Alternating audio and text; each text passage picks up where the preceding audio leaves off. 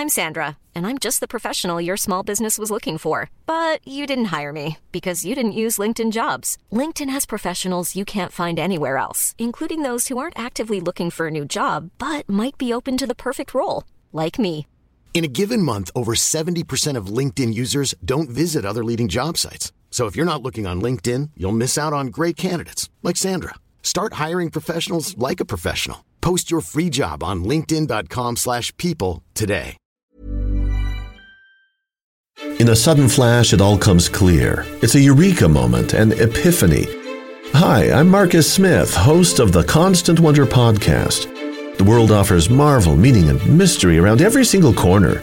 In nature, art, science, culture, history, we talk everything from bees and beetles to obelisks and asteroids. Experience the thrill of transformative encounter. We'll bring more wonder to your day. Listen to Constant Wonder wherever you get your podcasts. Hello, welcome to another episode of History Hack. Alex, who have we got on today?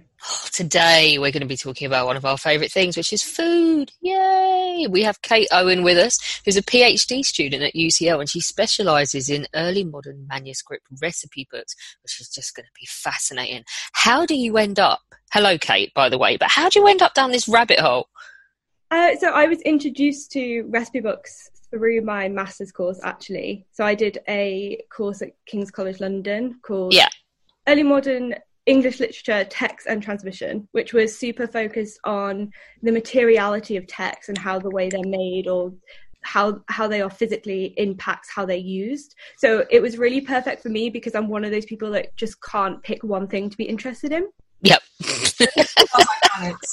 That's me. So I saw them at a guest lecture at Wellcome Collection.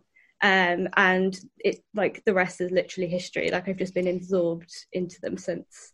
Brilliant. Yeah, I want all the rabbit holes as well. Alina just likes 5 years in one area of Europe in World War II, so she's fine. She doesn't do the rabbit holes. But no, that's brilliant. Oh, so I just talk to us about your sources before we get started. I know, like, we've got a list of questions. I'm like, wow, how many of them survive? And what's early modern by definition? Quite a lot of them, more than you would think, survive, but that has to do with kind of who made them and what they were used for, which we can get onto later. I tend to look at recipe books that are kind of 16th, 17th century, because that's when kind of conventions and how you write your recipe book and what you use it for are kind of well established, but they have a long history kind of from the medieval Book of Secrets, kind of all that, books full of different knowledges and recipes to do things, and kind of I look at more of the 17th century domestic household recipe books. Oh, one more diversion before we start the actual list of questions. What's the oldest recipe you've seen? I've handled medieval recipe books, so I could probably say then. But a lot of recipe books, even in kind of the later ones, have earlier sources. So even though they're not written down in like classical times, there are sometimes recipes that have been interpreted for early modern audiences that have a long history. Can I diverge on one question now? I think you started a bowl rolling, Alex. This is your fault. Are you going to mention cake because it's you? No. Oh, okay. No. Actually, I'm going to say, have you tried any of them? Yeah. I have. That's the first thing you've got to do, right? It actually is. And the first thing I ever made was a posset, which was an absolute big mistake because they are kind of drinks that are made from like hot alcohol, like wine or ale, with curdled milk in. I know, and they were purported to have kind of like medicinal purposes depending on what you put in them, but also they're quite good for like if you're sick and you can't eat anything. They're quite fortifying because you can put cream and eggs and but what I do now is I tend to stick to the biscuits and the cakes and the things that I could actually eat. What's the rankest recipe you've ever seen?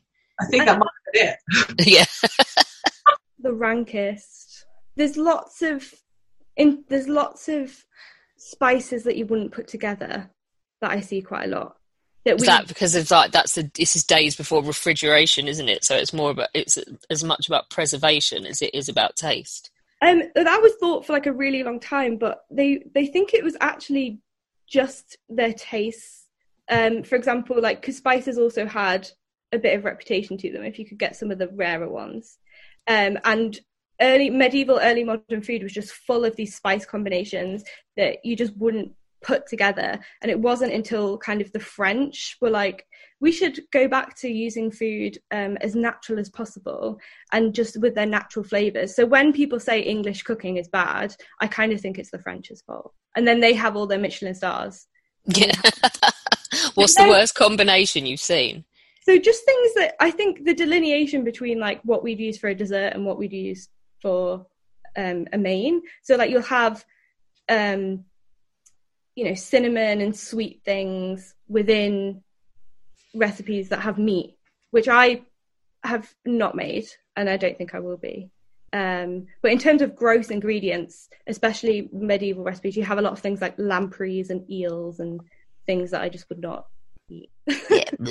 When you were saying about combining certain spices, all that was flashing through my mind was combining cinnamon and, for example, parsley. And I'm thinking that's probably just the most grossest thing you could possibly ever do. Yeah, I agree. Maybe not the very grossest of all the things in the whole world, but it does sound pretty gross. With the spices, that's the kind of thing I'm going for, the kind of gross spice combinations. What could you put together? Like maybe hot paprika and... Oh, God, just anything with fresh coriander would make me gag.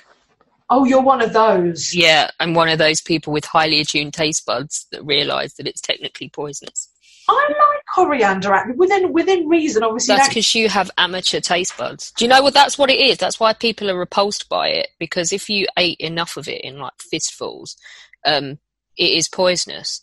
So that's my highly attuned taste buds rejecting the rankness of coriander. You've evolved. I'm more highly evolved than you, Alina, is what I'm saying. Does it taste like soap to you? Yes. Yeah, I think that it's a genetic thing, isn't it? I've read. So yeah. Genetically superior, not going to get poisoned by having a massive salad. Yeah, whereas Alina is likely to come home from the pub one day and eat so much coriander that she dies. See, for me, it's I can't stand sage. I think it's absolutely vile. I would not put it into any of my cooking. But what about stuffing? No, I won't have it. I make my own stuffing. I do leek and apple stuffing instead. Weirdo. Should we actually get on with the questions? Yeah. Instead of just bombarding Kate with randomness. What are manuscript recipe books? So I think distilled right down to define them, it's probably notebooks with handwritten recipes within them. But because they are manuscripts and they've been produced by the people that are going to use them, or at least initially the people that are going to use them, they are so diverse in content because they reflect that person's needs. So I've dealt with ones that are more professional. So there might be a doctor's recipe book, which is purely medicinal and just all the stuff he'd need to do his job.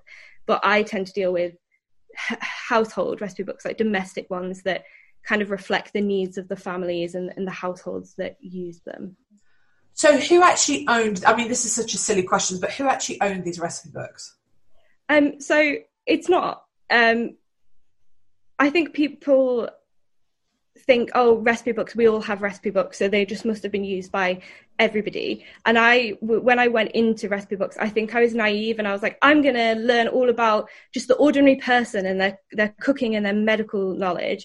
But really, they are quite a middle upper gentry class endeavour. And that's for a few reasons. So you have to have, the knowledge of how to read and write, to write them down. You need the resources, so paper, ink. If you're going to use them, if you're going to use the recipes, you need ingredients. And some people got really into things like distilling and making things that lasted a long time. So you need the storage. And it also became like quite a good pursuit to have if you were kind of the gentry classes. So it was quite a good thing to do, to get a reputation for having, I'm good at recipes, I'm good at medicine, I'm good at cooking. So it became quite a good gentlemanly pursuit to have. That's really good. So, yeah, I guess working class people wouldn't have had recipe books, would they? All be in their head. Yeah, I think it's a really good point as well. I think some people make the mistake that if you read one of these books, you know everything that's happening in the household, but there were different ways of getting knowledge. And when you have recipe books, the recipes in there might not be the stuff that's every day, because, for example, I'm not going to write in a recipe book how I make a piece of toast because it's just common knowledge. But they might have written down recipes on scraps or had their own kind of notebooks. But the way that this genre in particular is they were often made to be shown to other people or to be passed down. So they want them to survive. And I think that could be the difference as well. Right. Talking about layouts. Yeah. I've got it in my mind that it's just the simplistic, here is recipe 1, 2, 3, 4, 5. Am I right, or am I completely off the mark? No, they're much messier and just mad, much more mad than that. So there's loads of different ways to set out a recipe book. I've seen, you might have a notebook that actually was something else before it was a recipe book, so it's just full of different stuff. You might have a really nice presentation copy where you've basically put all your nicest recipes in one book and made sure your handwriting was really nice. And you might split it between, you might have the front of the book is medicinal recipes and you flip over the book and work from the back, and then that side could be the culinary. Or you might have an index and just everything is just assorted inside of, I've just written down recipes as I've found them and as I've wanted to write them down. But quite often you do get groupings. So you might have all your preserves in one section, and then a particular ailment, you might have all the recipes to deal with that in another. But they are quite messy. So you've mentioned medicinal. Is that basically the two blocks you get? Because obviously this is sort of pre-chemist, pre-drug obsessed. So those are the two blocks you have. You have the medicinal stuff that's supposed to benefit you, and then you have the sustenance that's supposed to feed you. Is it a very definite divide between those two, or do you find other things as well? You find lots of other stuff. So it might just be that the book contains everything you might need in your household. So ink is a really common recipe. If you have lots of land, you might have veterinary recipes or horticulture recipes. But even in the distinction between food and medicine, doesn't always work at the time, because at this time people still ate to what they thought their constitution was in terms of the four humours. So actually, if you have an ailment, you might eat to cure it. So the delineation between food and medicine also doesn't always exist. But you still get recipes that are clearly for, you're having people around and you want to do something really cool. So when we think of recipes, like for example, my grandfather's passed down recipes that have been in the family or that he's created, down and down and down. But where do these people get their recipes from? They could definitely get them from family as well. And especially as these recipe books, if they were passed down, then the recipient of that book can look back and see what previous people have done. But you could get recipes yourself from printed books or printed media. So if you have a cookbook, you might just pick a recipe from it that you want to try and you write it in your recipe book. Or when these recipe books kind of get to further in their lifespan, you could have cutouts from newspapers glued in.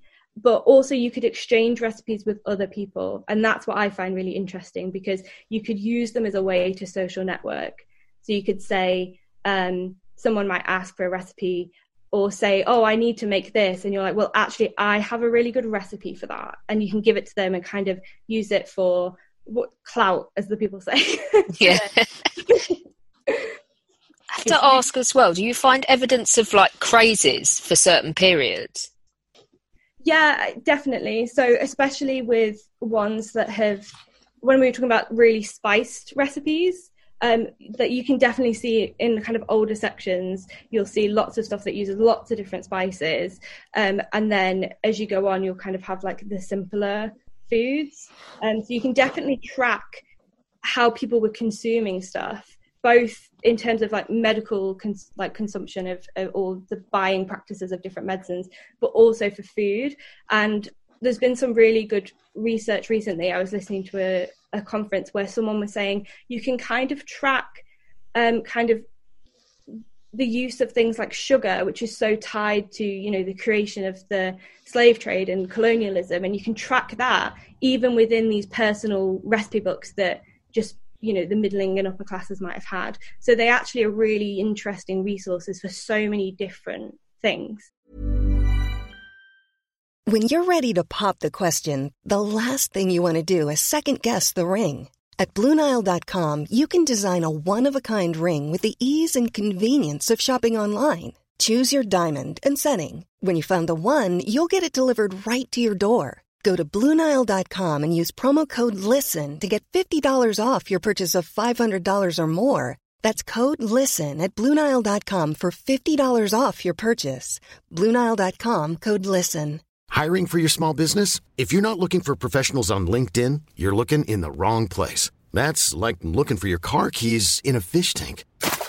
LinkedIn helps you hire professionals you can't find anywhere else, even those who aren't actively searching for a new job but might be open to the perfect role. In a given month, over 70% of LinkedIn users don't even visit other leading job sites. So start looking in the right place. With LinkedIn, you can hire professionals like a professional. Post your free job on linkedin.com/people today. How do these recipes, sorry, I'm losing my language today. How did these recipe books document day-to-day life? They definitely did in some ways, but it's, as I said before, sometimes the absences that are in recipe books are really important. For example, in recipes themselves, there's quite a lot of assumed knowledge. So we were talking about making recipes. Well, sometimes when I make them as a 21st century person, I have no idea, even though the recipe's in front of me, what I'm doing. Because there's an element of everyday life that you don't need to put in a recipe book.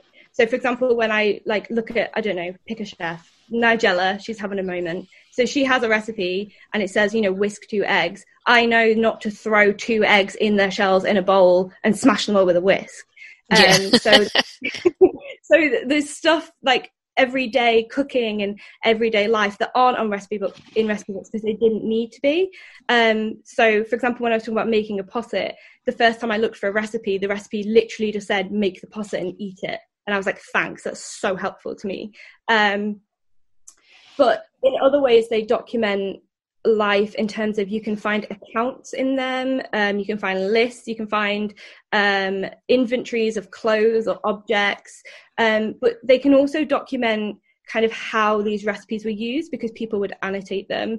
So you can see if there's a group of recipes that's to do with a particular ailment and people have written, oh, well, this helped Johnny with his fits, I think is an annotation I've seen before. You can see how it's documenting kind of like medical records within the family as well. And people also use them in the same way that family printed Bibles were used to document births or deaths or life events. So in that way, they can be, quite special and personal texts, and that can get quite emotional sometimes when you have a list of children that were born and then you see a lot of them didn't live or they didn't live very long. So yeah, I was going to ask you about the annotations. What are some of the stuff you found? So there's lots of different reasons to annotate a recipe, which might be that you've written it down and you haven't tried it yet. So then you annotate it with kind of your notes on whether or not it was a good recipe. So sometimes you have a tick or a cross or the words, probatum S, like I've trialed this recipe for recipes that are good. And then you might have biographical notes where you say, this helped my sister in labor, or this helped my sister when she was with child. So you start getting not only the knowledge from the recipe itself, but the learned knowledge that people have got through using them, which is really interesting. And you also, when we're talking about that kind of social networking through recipe exchange, one of the funniest ones I've seen is I think there was a recipe, I think it might have been for a pie, where somebody got it from someone, written their name, because obviously you could then document, oh, I got a recipe from this person, so I have cool friends, I have friends that I want to be associated with, and someone had just crossed it out and just been, this is really bad, which I always think there must be a story behind. I do that. Can I tell you, I've got recipe books that I've used a recipe for and I was like, oh, shit, just crossed it out, so do not use under any circumstances. Exactly, yeah. And then as I do that as well. And then if you pass that on, the next person who uses it knows not to waste their time with it. But I wonder if that person got any feedback for how bad their pie recipe was. Or if there was nothing wrong with the pie at all and they just had a row about something else. So it was like, damn you, curse you and your recipe. Yeah, or if there was nothing wrong with the recipe, but the person making it made a mistake. That's something I think about a lot. What's the weirdest annotation you've seen? The weirdest. There's been an annotation of a recipe, or just an annotation in a recipe book? Just in a book. one of the books. There's a really funny annotation where, so often recipe books have claims of ownership in them, so they'll be like Kate Owen, her book, and the year, and maybe like a nice Bible quote or some nice decoration. But often people would just write, as they got recipe books and they exchanged hands, they'd write their name in it so they could document who's had it.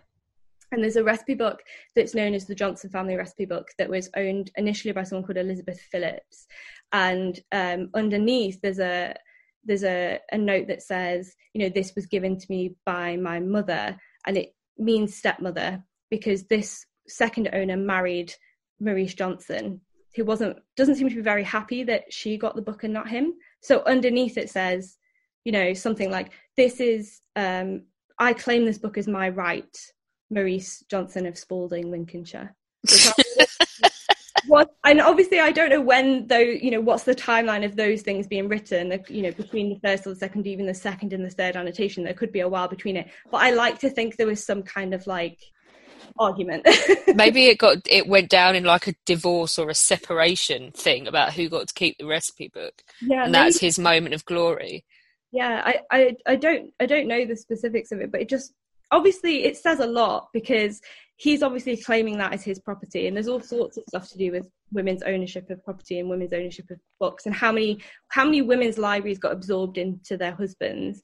But also he obviously thought, well, this is a family text, and it ended up being, you know, used into the 19th century. So he took it, but he did make good use of it.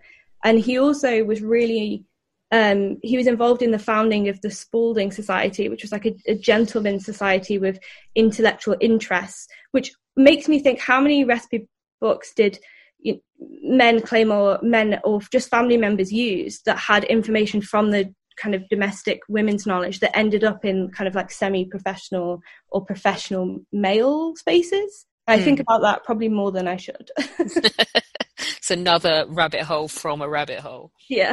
Random question, it's kind of on topic, maybe a little bit off topic, but for example, if you had, I don't know, 7 girls born into a family and you have this one recipe book, who do they end up giving it to? Was it the eldest? Is it the youngest, the one in the middle, the one that cooks the best? Can you answer that? Is that even possible? I can hazard some guesses. I mean, one would be like, sometimes they were given as wedding gifts. So you might give a recipe book if you only have one and you have a daughter that manages to like secure a husband, you might give it to her.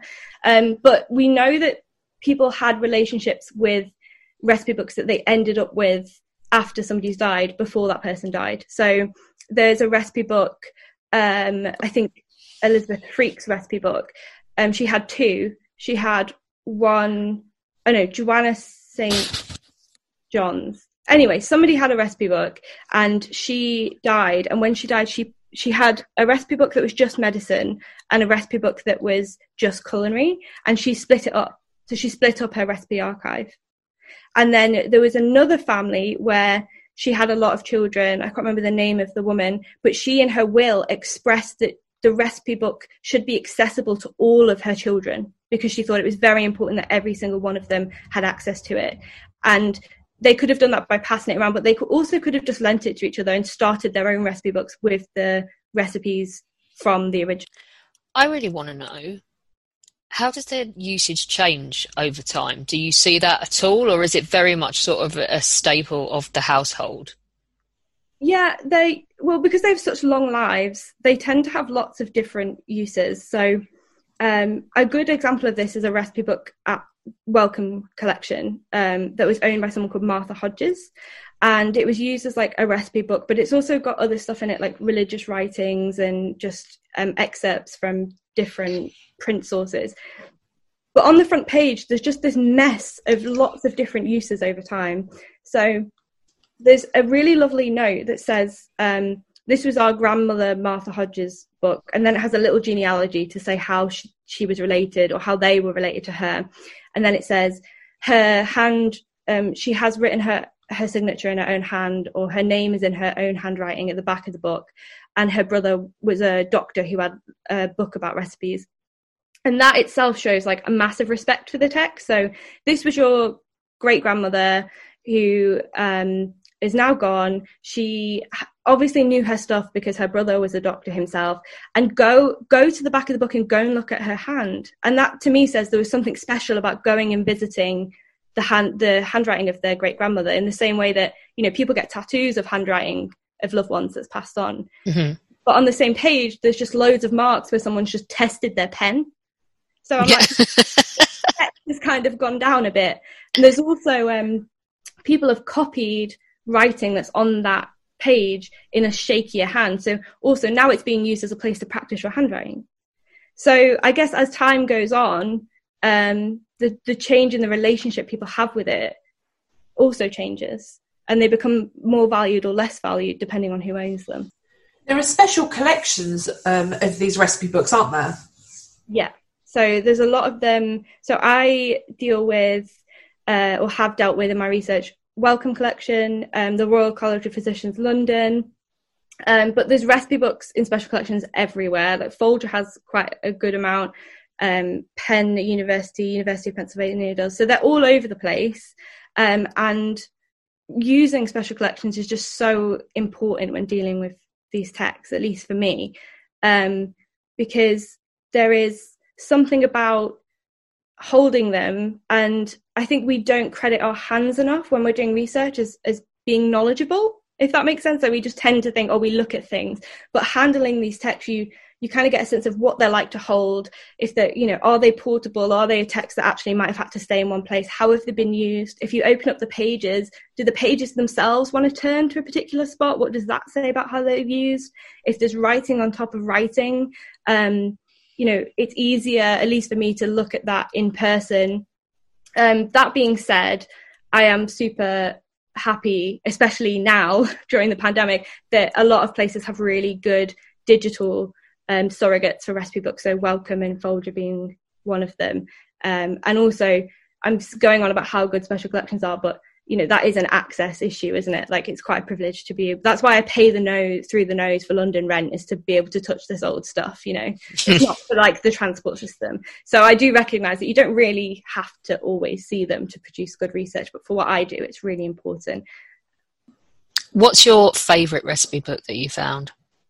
Oh, I think it is the Martha Hodges one, the one with all the writing on it, because it's just this text that just shows how many different uses it had, how these recipe books might actually be useful for lots of different reasons, a place of contemplation for, you know, people that you don't know anymore, that a name like Martha Hodges, you might have never met her, but you have her text. That text also has lots of doodles in it that I just love. Like, there's a house, like a really topsy-turvy big long house.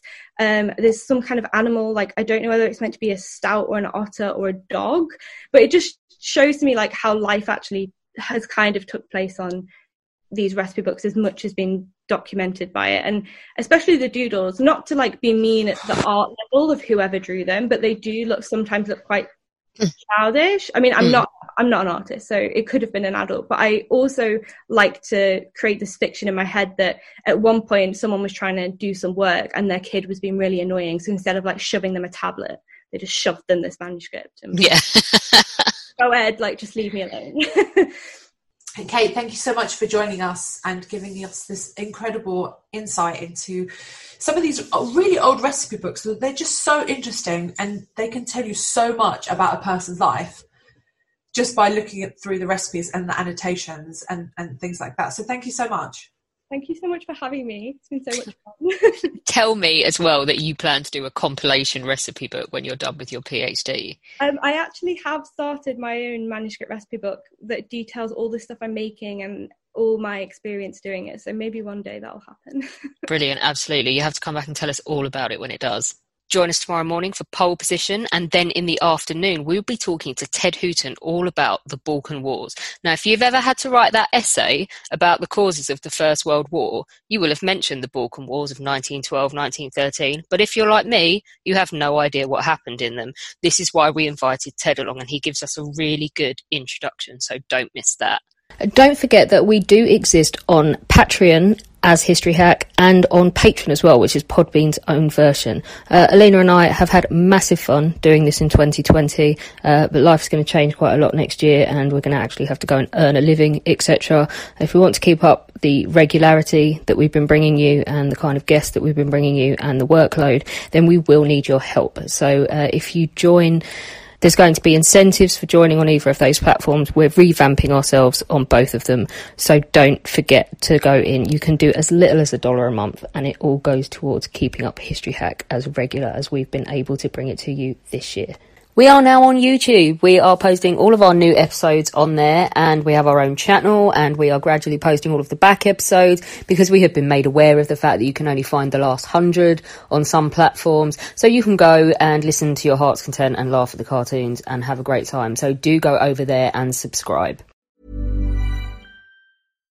When you make decisions for your company, you look for the no-brainers. And if you have a lot of mailing to do, Stamps.com is the ultimate no-brainer. It streamlines your processes to make your business more efficient, which makes you less busy. Mail checks, invoices, legal documents, and everything you need to keep your business running with Stamps.com.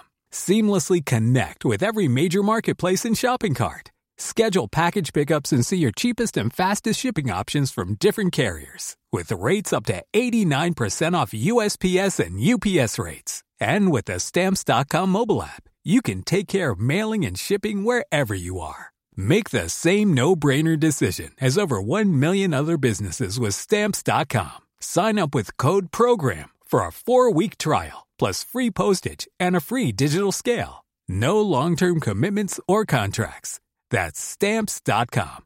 Code PROGRAM.